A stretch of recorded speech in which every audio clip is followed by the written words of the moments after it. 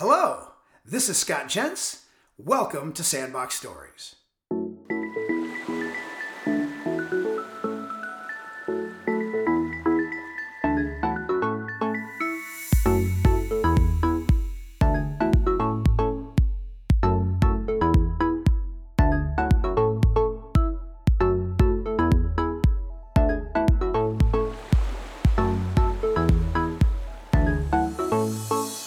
Hello and welcome to the Sandbox Story, where I'm interviewing Dr. Christy Wynn. Dr. Wynn, it's a real pleasure to have you here today. Thank you for having me. I've always wanted to converse with you. You have such a social media presence, and you do so many things that drive conversation amongst optometrists. It's a real pleasure to get to know you here. Thank you so much. So you told me when we talked before this that you're an oldest child, and I'm a big believer in the book, The Birth Order, which means if you're first, you're naturally driven. I guess that shows you graduated college in 3 years. Tell me about what motivated you early in life. I just pushed myself. I didn't need anybody to push myself. I just knew that I wanted to do well, and I didn't like not being the top in the class. I figured if somebody can do it, I can try to do it better. I just have to put in more effort. Growing up in a family of seven with two working parents who are factory workers, we didn't have a lot. So I knew that I had to work really hard to get to the same place somebody else who was more privileged. But I knew that, being in America, that we had that opportunity, but we just have to put that work in. Well, So I was your parents worked in factories. Were they born here or elsewhere? They were born in Vietnam. We left during the end of the war. They Oh, wanted a better life for their children, and that's why they took the risk. We were boat people. I was born in Vietnam, but I left. We left when I was only 3 months old, not knowing how we're going to survive in the U.S. and even when we're going to get there. But we made it, and we were able to, they were able to provide for the family. And I'm so fortunate to have them take that risk for me and for my siblings. that's such an interesting story. So think about packing up a 3 month old and others and literally leaving your homeland. That do you have a different sense as you get older of appreciation for what your parents did? Not really, because again, I grew up pretty Americanized. Leaving when I was 3 months. So I mean, I literally grew up in the U.S. So a lot of times when people ask, I didn't remember my homeland at all. I hear stories that they tell me. It's stories. I'm so Americanized. It's like, oh, okay, well, that's what you went through, but I don't know. It's an impressive story. I can only imagine how challenging that was for your parents. So you're married now to a DO. Where did you meet your spouse? We met during graduate school. So he was in the DO program and I was in the OD program. And we had some mutual friends that connected us. And we hit it off at the very beginning of graduate school. And this was in Nova, at Nova? At Nova, yes. So tell me a little bit about the practice that he has. He actually is not practicing right now. He's a Okay. little bit burnt out. Mm. He was working at the ER for about 3 years. And it was just very, I don't know. He loved the work, but he didn't like the drive. It was about a little over an hour and a half drive one way. So I mean, after 3 years, he was kind of burnt out just driving there. So he's kind of taking a little bit of a break.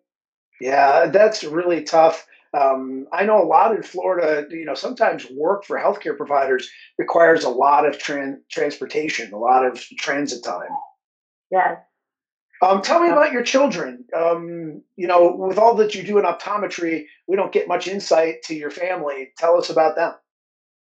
Well, they are 9 and 11 years old, both girls. They go to a private school only because it's only a block away from my in-laws.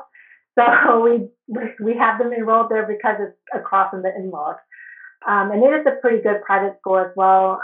The classes are smaller, so we feel pretty safe for them to be there. They do pretty well in school. We try to keep them pretty active. Whatever sports they want to do, we sign them up for. Whatever extracurricular activity they want to do or be involved with, we always sign them up. So it's a good balance. Takes a lot of time though, planning between my schedule and my husband's schedule, and to see who's able to pick up whom on which day. So it gets chaotic sometimes. You talked about sports. Is anybody in the family artistically or musically coordinated? They were in piano for a couple of years, but they stopped that. They're doing gymnastics now, but it's like it's not the gymnastics you think of. It's a couple of levels less uh, difficult because of the private school setting. But no, nothing crazy. My husband was in soccer before. I was in tennis, but it wasn't like we weren't on a scholarship or anything like that. So you've said that you have a very special capability with your hairstyle. I want to hear about that. Yeah. So after my second one was born, it just took so much time to get the kids out of the house to go get my hair cut that I started cutting my own hair and I started experimenting with coloring my own hair as well. So because I have actually really thick hair, it literally takes about an hour if I go to a salon to have them cut it. It doesn't look that way, but you have to cut it in the right layers. So I just figured I'd watch YouTube and learn how to cut it myself. So I already wash my hair, but this is without any products in my hair. And I did color it recently. There's three colors that you can see. I'm not sure if you can Wow. see it. There's three Yeah, colors. Each color I blended two other colors in because I don't want anyone to duplicate my color. So I always mix at least two colors to get a one color look. So I did color this just last night. So it's a little bit on the darker side right that's awesome. Well, that makes something in common for you and me and George Clooney. We all do our own hair. now. I just heard yesterday that George Clooney bought one of those vacuum attachments called a Flowbee many moons ago, and he Uh-huh. still to this day uses a Flowbee to cut his own hair. Is that the one where it's almost like a vacuum cleaner, but it cuts it to a certain length? I saw that in the commercial. It was an infomercial many years ago, and Yeah, here this multimillionaire actor right? has something in common with you and me. We do our own hair. So I asked you about how you got interested in optometry, and some people will tell me about a really interesting person in their life, or about how they wore contact lenses at a young age, or something else. But your words were, "It was my calling. A biblical story triggered my choice." Would you mind Yes. telling me the story? Sure. I mean, I don't know the exact because I always take the fun out of it, but let's just say I grew up very religious in terms of we went to church literally almost every single day. The only reason I would get out of church is if I had like a school function. But pretty much every single day would go to church. And after a while, the message kind of just went all together. But I remember in junior high, I was searching through what kind of career choice I wanted to do. And I remember that sermon the preacher was talking about, he was saying how God cured the blind. The blind was able to open up their eyes and see the world. And I was like, oh my gosh, like, how great would that be for me to have that same gift to give somebody. I mean, at that time, I was wearing glasses and contact lenses, so I knew exactly what it felt, and I could see the leaves on the trees. Like I didn't realize there were leaves on trees. I literally just thought they were blobs until I got my correction. So when that message came through, I was just like, oh my gosh, it's like an epiphany just hit me and said, you can't quite do surgery since you're squeamish with blood, but you can definitely be, an optometrist. That's who you go to get your prescription. So why can't you be that person to give somebody that gift of sight? I mean, it's literally instant. So that's how it got That's started. You really made that connection to that biblical story. That's fascinating and wonderful. Okay. So you mentioned earlier you have this fairly large family, seven siblings. Yes. Now let's talk about the bookends. You said you have this one sister who has tuberous sclerosis and it's Yes. affected her life. Has she Yes. been able to get by with it? Yes. So today she got her results back from her MRI. She doesn't have any cancer, but she does have a couple of lesions throughout her body. I mean, it's literally everywhere. They have some in her brain, her heart, her lungs. I believe she has some in her kidneys as well. Um, so it does affect her in terms of mentally. She's a little bit mentally challenged. She acts along I think she just turned 32 today, I think. Oh, But she acts as if she's still in high school. okay. The mentality level, that's where she's at. She's in a lot of pain a lot of the time with a lot of Mm. headaches. She can't do much throughout the day. So she does live with my parents right now, but it does limit her functionality. from day to day. Well, wish her a happy birthday. And So your youngest brother has Down syndrome. How is he yeah, getting along? he's just the happiest person you can meet. He doesn't speak clearly. He mumbles a lot, but he loves to sing and he's a hugger. So if you ever meet him, he'll definitely give you a hug if you let him. But he's just the happiest person you can meet, unless he doesn't get his way, of course. But he's awesome. Hmm.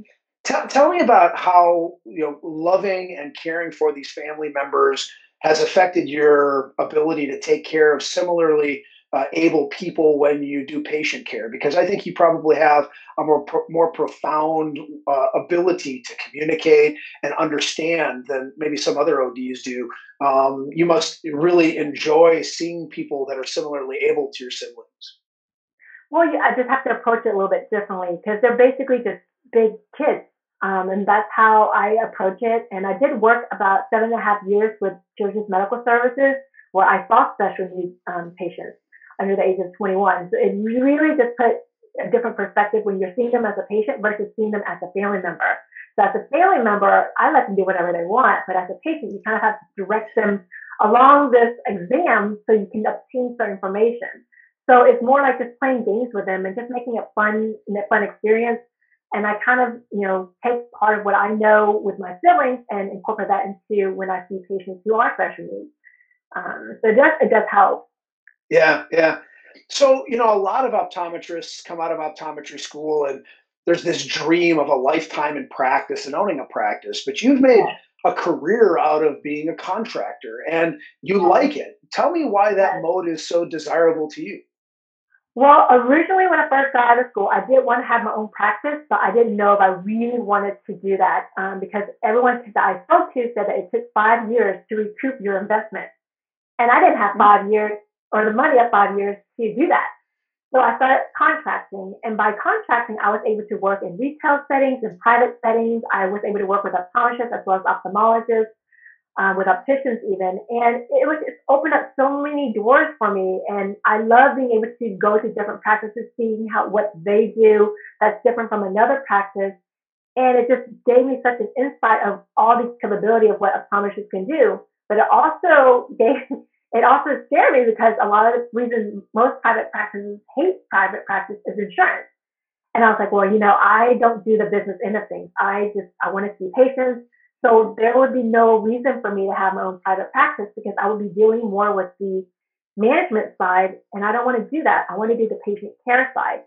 Um, so the flexibility as a contractor just allows me to be a mom. And once I had a family, it really just rang in. It's like, do I want to spend all this time at the office, or do I want to spend this time at home with my kids and just take time off at my leisure? When my husband said, "Hey, I got days off, let's go to the beach," so I'm able to just text two employers and get the whole week off, and it was easy because there was only a couple of days here, a couple of days there. Versus if I worked, as an employee at a place and I'm supposed to be there for an entire week, they would have to find coverage for the entire week. So it just worked with my schedule, my husband's schedule. We love to travel, so that's why I can't do anything but contracting at this time because I need the flexibility. You probably see all kinds of different practice styles in the places that you do patient care. Are there Yes. occasions when you run into styles that don't match to yours and then you can sort of shortcut continuing at those places, or have you generally found matches with the people that you work? Yeah, generally I would try to work a couple of days to get a feel for it. They need me longer than just a couple of days to fill in. I'd hate to ever commit myself to more than 3 days at an office without having to work there those 3 days prior. So I always ask to trial run their office for 2 to 3 days before I commit, because that just gives me a chance to work with their staff to see if their staff is well trained or poorly trained, because that would affect how well I see my patient care. And also, I want to check out their equipment because, again, not everybody has the same equipment. So, are they on paper chart? Or are they on EHR? If they're EHR, is it an easy to use EHR or is it very complicated? So, like I said, I like to see the flow of the office, the flow of the patient, the staff, how well everybody works together. Because I don't want to be at an office that isn't well put together. And you'd be surprised how many isn't versus how many are. until you work Yeah, in. it's an unfortunate reality, and I know a lot of practices know that they have degrees of relative unhealthiness in their practice, and you would be as good of a person to give them that insight as anybody, but I know you probably don't. I also think of you being as somebody who probably has sampled enough different EHR systems that you can give each of those companies some feedback about what they do Yes, well and what they don't. I Uh, have. so what about in the COVID era? What about the differences in how, practices are giving you the opportunity to have proper protections for doctors, staff, and patients? Are you feeling pretty comfortable about the implementation of, the proper Yes. taking? Yeah, And if I'm not, I will request it. So if they want me to stay on board, I'll just let them know, okay, I love this and this about your practice. However, this is not, I'm not comfortable with that. And they'll usually try to meet my demand because they want me to stay there. that's great. So you've also had all these really interesting endeavors outside of optometry, and I Yes. think you said to me in an email, it keeps life interesting and allows you to network and meet people from different walks of life. So let me hit on each of these and then summarize them. First of all, what is cookie? Capitalized the word cookie. I don't know what that is. So it's cool optics optometry, innovation, kudos, and what's the last one? E. I forgot what the E stood for, but Sorry to put you on the spot. it's okay. It's basically an Asian specific um, online magazine, Okay. specifically for optometry. So they already had one for ophthalmology. I think they call it Mice. Or no, they're Mice Media. I think they're called Cake. It's called Cake. And I don't even know what that one stands for. But we're called Cookie. And so they wanted a different advisory board members from different countries, so then we can give a better voice towards this magazine. So that was very recent. So that's why I don't have all the letters, the That's letters okay. spelled out. Mm-hmm. I like the idea of heritage or ethnicity specific connections in a profession. Is this group specifically aiming at storytelling and publication documentation around things that are of particular interest to those who are of Asian heritage? Yes. So basically, they want expertise from the Asian side as well as the American side, or if it's in Europe. So we have doctors on the board from different countries, but we want to Okay. put a voice towards everything. Kind of like if we want to talk about like myopia control, we do things a little bit differently in the U.S. versus in Asia. But all in general is very similar, and they just want to get a voice for. They just want everyone to have a voice, and I that's where see. I come in to give them a little bit of input on suggestions about future topics or current topics that they have. And being an optometrist who does a lot of different things, you also go outside of the profession. So you've been a skincare consultant. I'm curious Yes. about that, and like how much time do you commit to that in any given week or month? On a daily basis, let's put it this way: for the skincare, you're basically just networking, which most of us are doing anyway without realizing it. If you're on social media, you're networking, you're talking to people. That's all it is. Posting something on your Instagram, your Facebook, your LinkedIn, whatever social media platform. So stuff you're normally doing, but now you're getting paid for it. So that journey kind of led to all these other journeys that I'm in, because before this, I was not a very social person. I was Huh. very private. People don't believe me when I say that. I tell them I'm an introvert, and if you saw me at a party, I'm like the fly on the wall. You would see me, but you wouldn't hear me because I would not approach anybody. But because of the skincare, it taught that you have to basically step out of your comfort zone if you want to see change. And that literally is true for every aspect of your life. If you don't change where you're comfortable, how will you see growth? And with that mentality, I kind of took it across everything that I approached. And I now, in a room of people, I would actually approach you and introduce myself, which before, never in a million years would I do it. But that's why I'm an optometrist. I only talk to one person. But now, being this, people look at me and they're like, "Oh, Christy, you're like a social butterfly." I'm like, no, it takes a lot of effort for me to get out my comfort zone and to come talk to people. It's like I have to be this other person. But it does give me so much input on my self development and how I just approach everything in my business. And that just opened up all these doors to all these collaborations that I've been able to obtain just this year. So believe it or not, most of my endeavors started 2020, right before COVID hit, some, and the other was during COVID and still happening. So these doors didn't open right away. It took 3 years for my social media presence to literally just filtrate out there. You talked about, I mean, I take away from that this bigger talking point of to change and to grow, you have to be willing to become uncomfortable. What a great statement. You're also an ambassador for an eyewear brand. Tell me about that. So Kazuka Lunettes is who I rep for. They basically reached out to me at the beginning of COVID and just say, we have an Asian fit brand that we would want you to represent. Because at the time he didn't have any Asians representing his brand, so he's like, I can't design Asian fit frames without an Asian modeling it.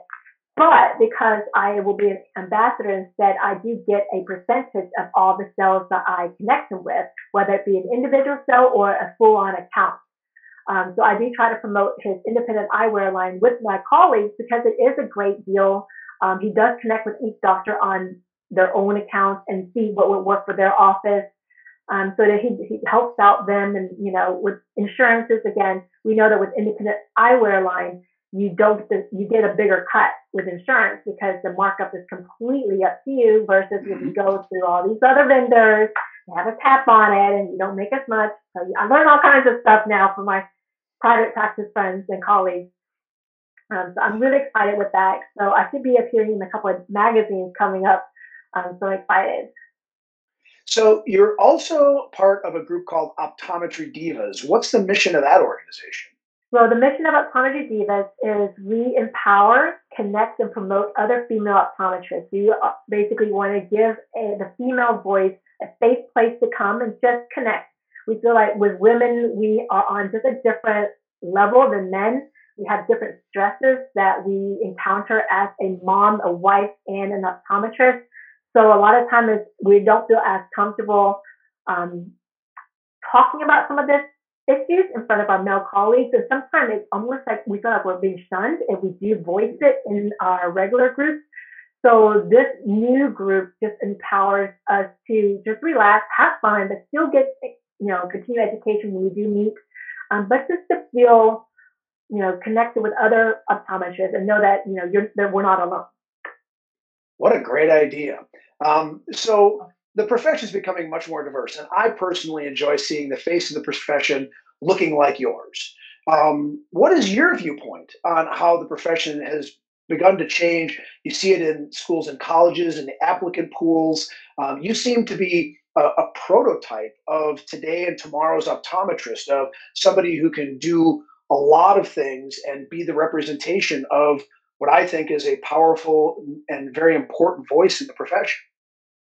So I feel like there's so many different ways you can approach it. You can be like the best doctor in town, but if you don't go out there to educate the masses, then you're still connecting to a small group of people. So I feel now with social media being this huge opportunity and a huge platform for doctors in general, just to go on and educate in a fun way to engage their audience. You educate tons of people who may not know about some of these things that we take for granted. Like I just did last week about diabetic retinopathy. We see it all the time, and it's like, oh, it's just diabetes in the back. But there's some patients like, oh, I didn't know I can get all those things because I have diabetes. I'm like, yeah, because we see it all the time. But to a common layperson, they don't know that. So, I mean, even if you go back to my post, you would see people write, oh my gosh, I'm diabetic. I didn't know that's all that needs to be checked. I'm so grateful you posted this. I'm going to go get my eyes checked now. And that's what I want to do. I want to be able to impact just at least one person, if not more, with my post so that they know that we as optometrists can do that for them. And they need to come see us so we can check their eyes and make sure their eyes are healthy and that their body is healthy and coordinate that with their primary care. I had an interview in one of my sandbox stories with Dr. Adam Ramsey. He talked about serving a patient base that wants to see him because they identify with him, right? They're also Black Americans who say, I want my doctors to be like me. And do you find that you bring in a clientele of patients that are connecting with you because of your Asian heritage? Or do you, I mean, I know you see any patients, but does that endear yourself to some patients? Mm, some. I would say a very few, only because I prefer to do the exam in English. So if a patient comes in and they're Vietnamese, I would tell them, would you prefer if I see them struggling?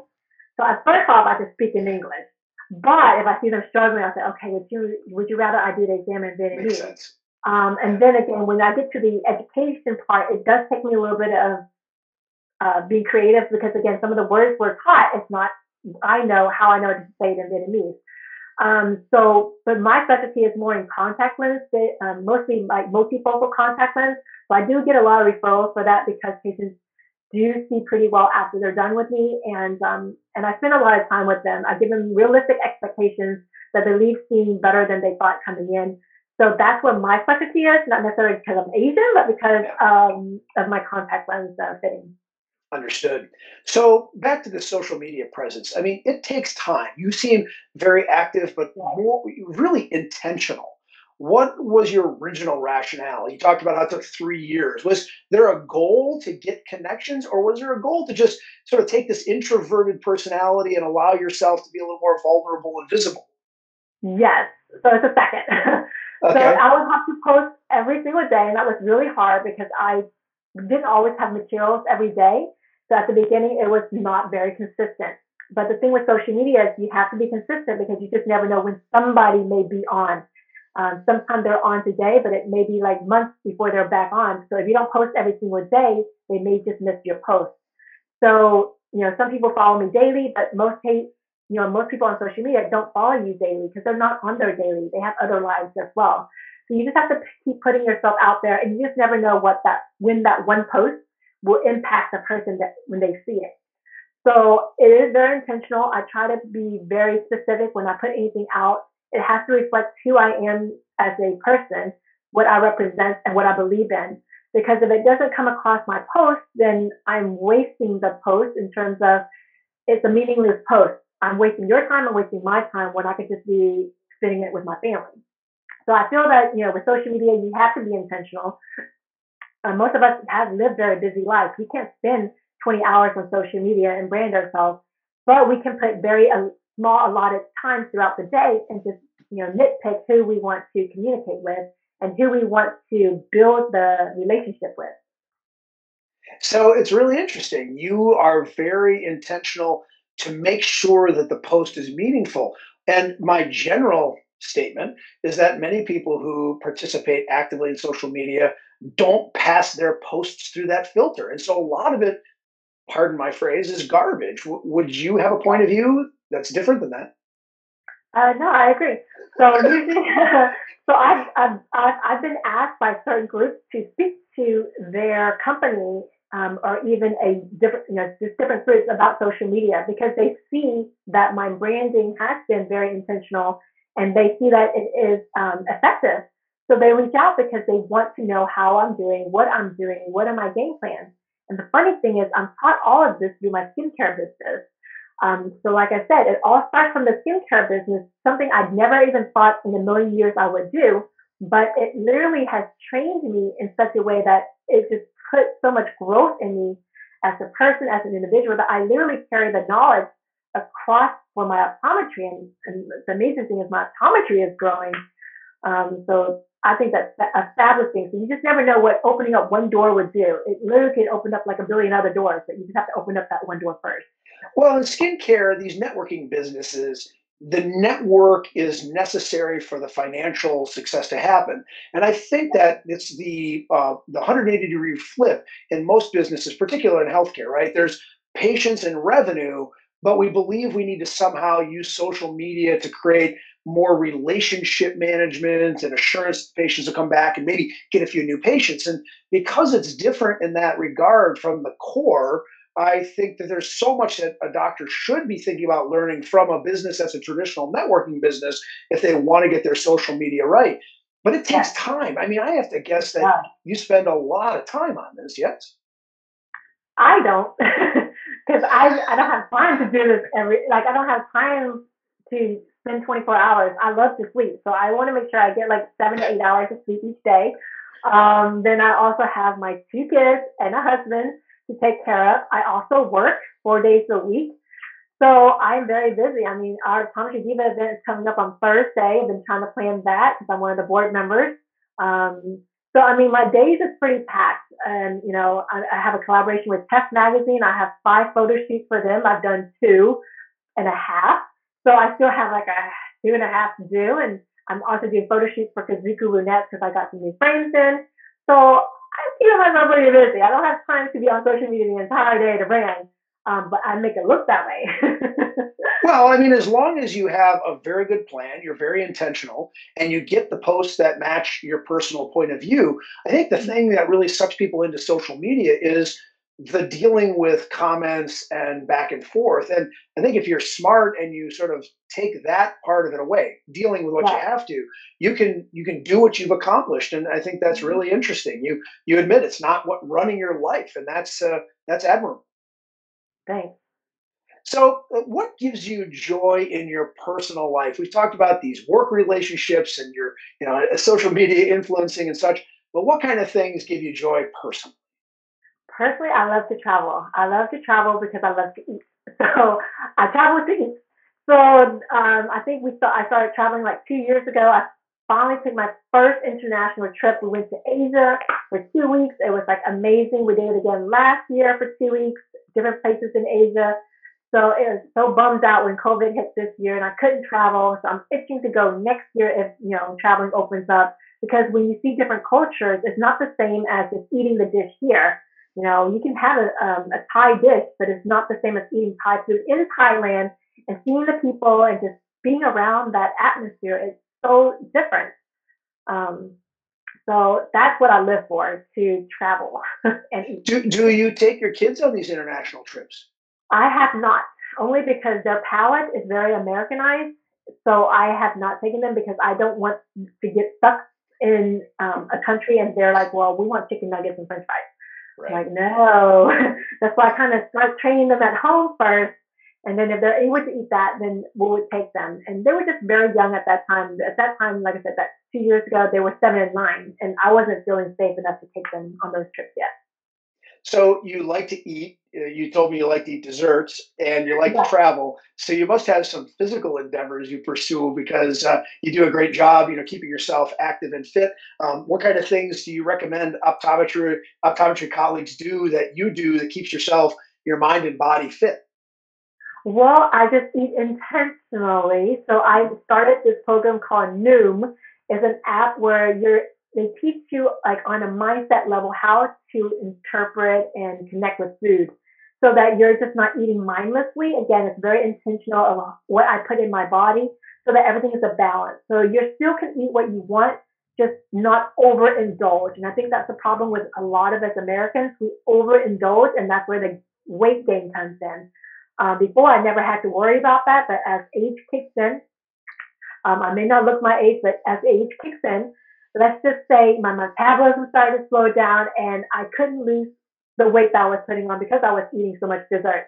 But starting on this program, it's only been about 2 months. I've lost 9 pounds and I'm almost to my ideal weight. So I only got a couple pounds left. So I'm able to still eat dessert. We just had a cookies and cream pie for dinner.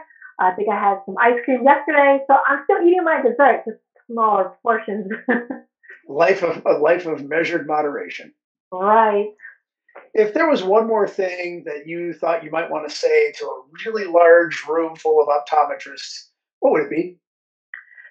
My recommendation is to network early. You just never know who you're gonna meet in life and how that person's gonna change your life. One person that you meet may be the connector to your future dream job in the future. You just never know. So it's good to be nice to everybody. It doesn't matter what their stature is, because who knows where they will be 10 years from now. So be nice to everyone, connect to everyone, treat everyone as how you want to be treated, and go from there. Uh, Dr. Christy Wynn, I can't thank you enough for your willingness to be a part of Sandbox Stories. I really enjoyed hearing your stories, and thank you so much for spending some time with us. You're welcome. I'm so glad you asked me. Yes, and to the audience, as always, thanks for attending and listening to these fascinating Sandbox Stories. Until my next Sandbox Story, be great at all you do. Bye.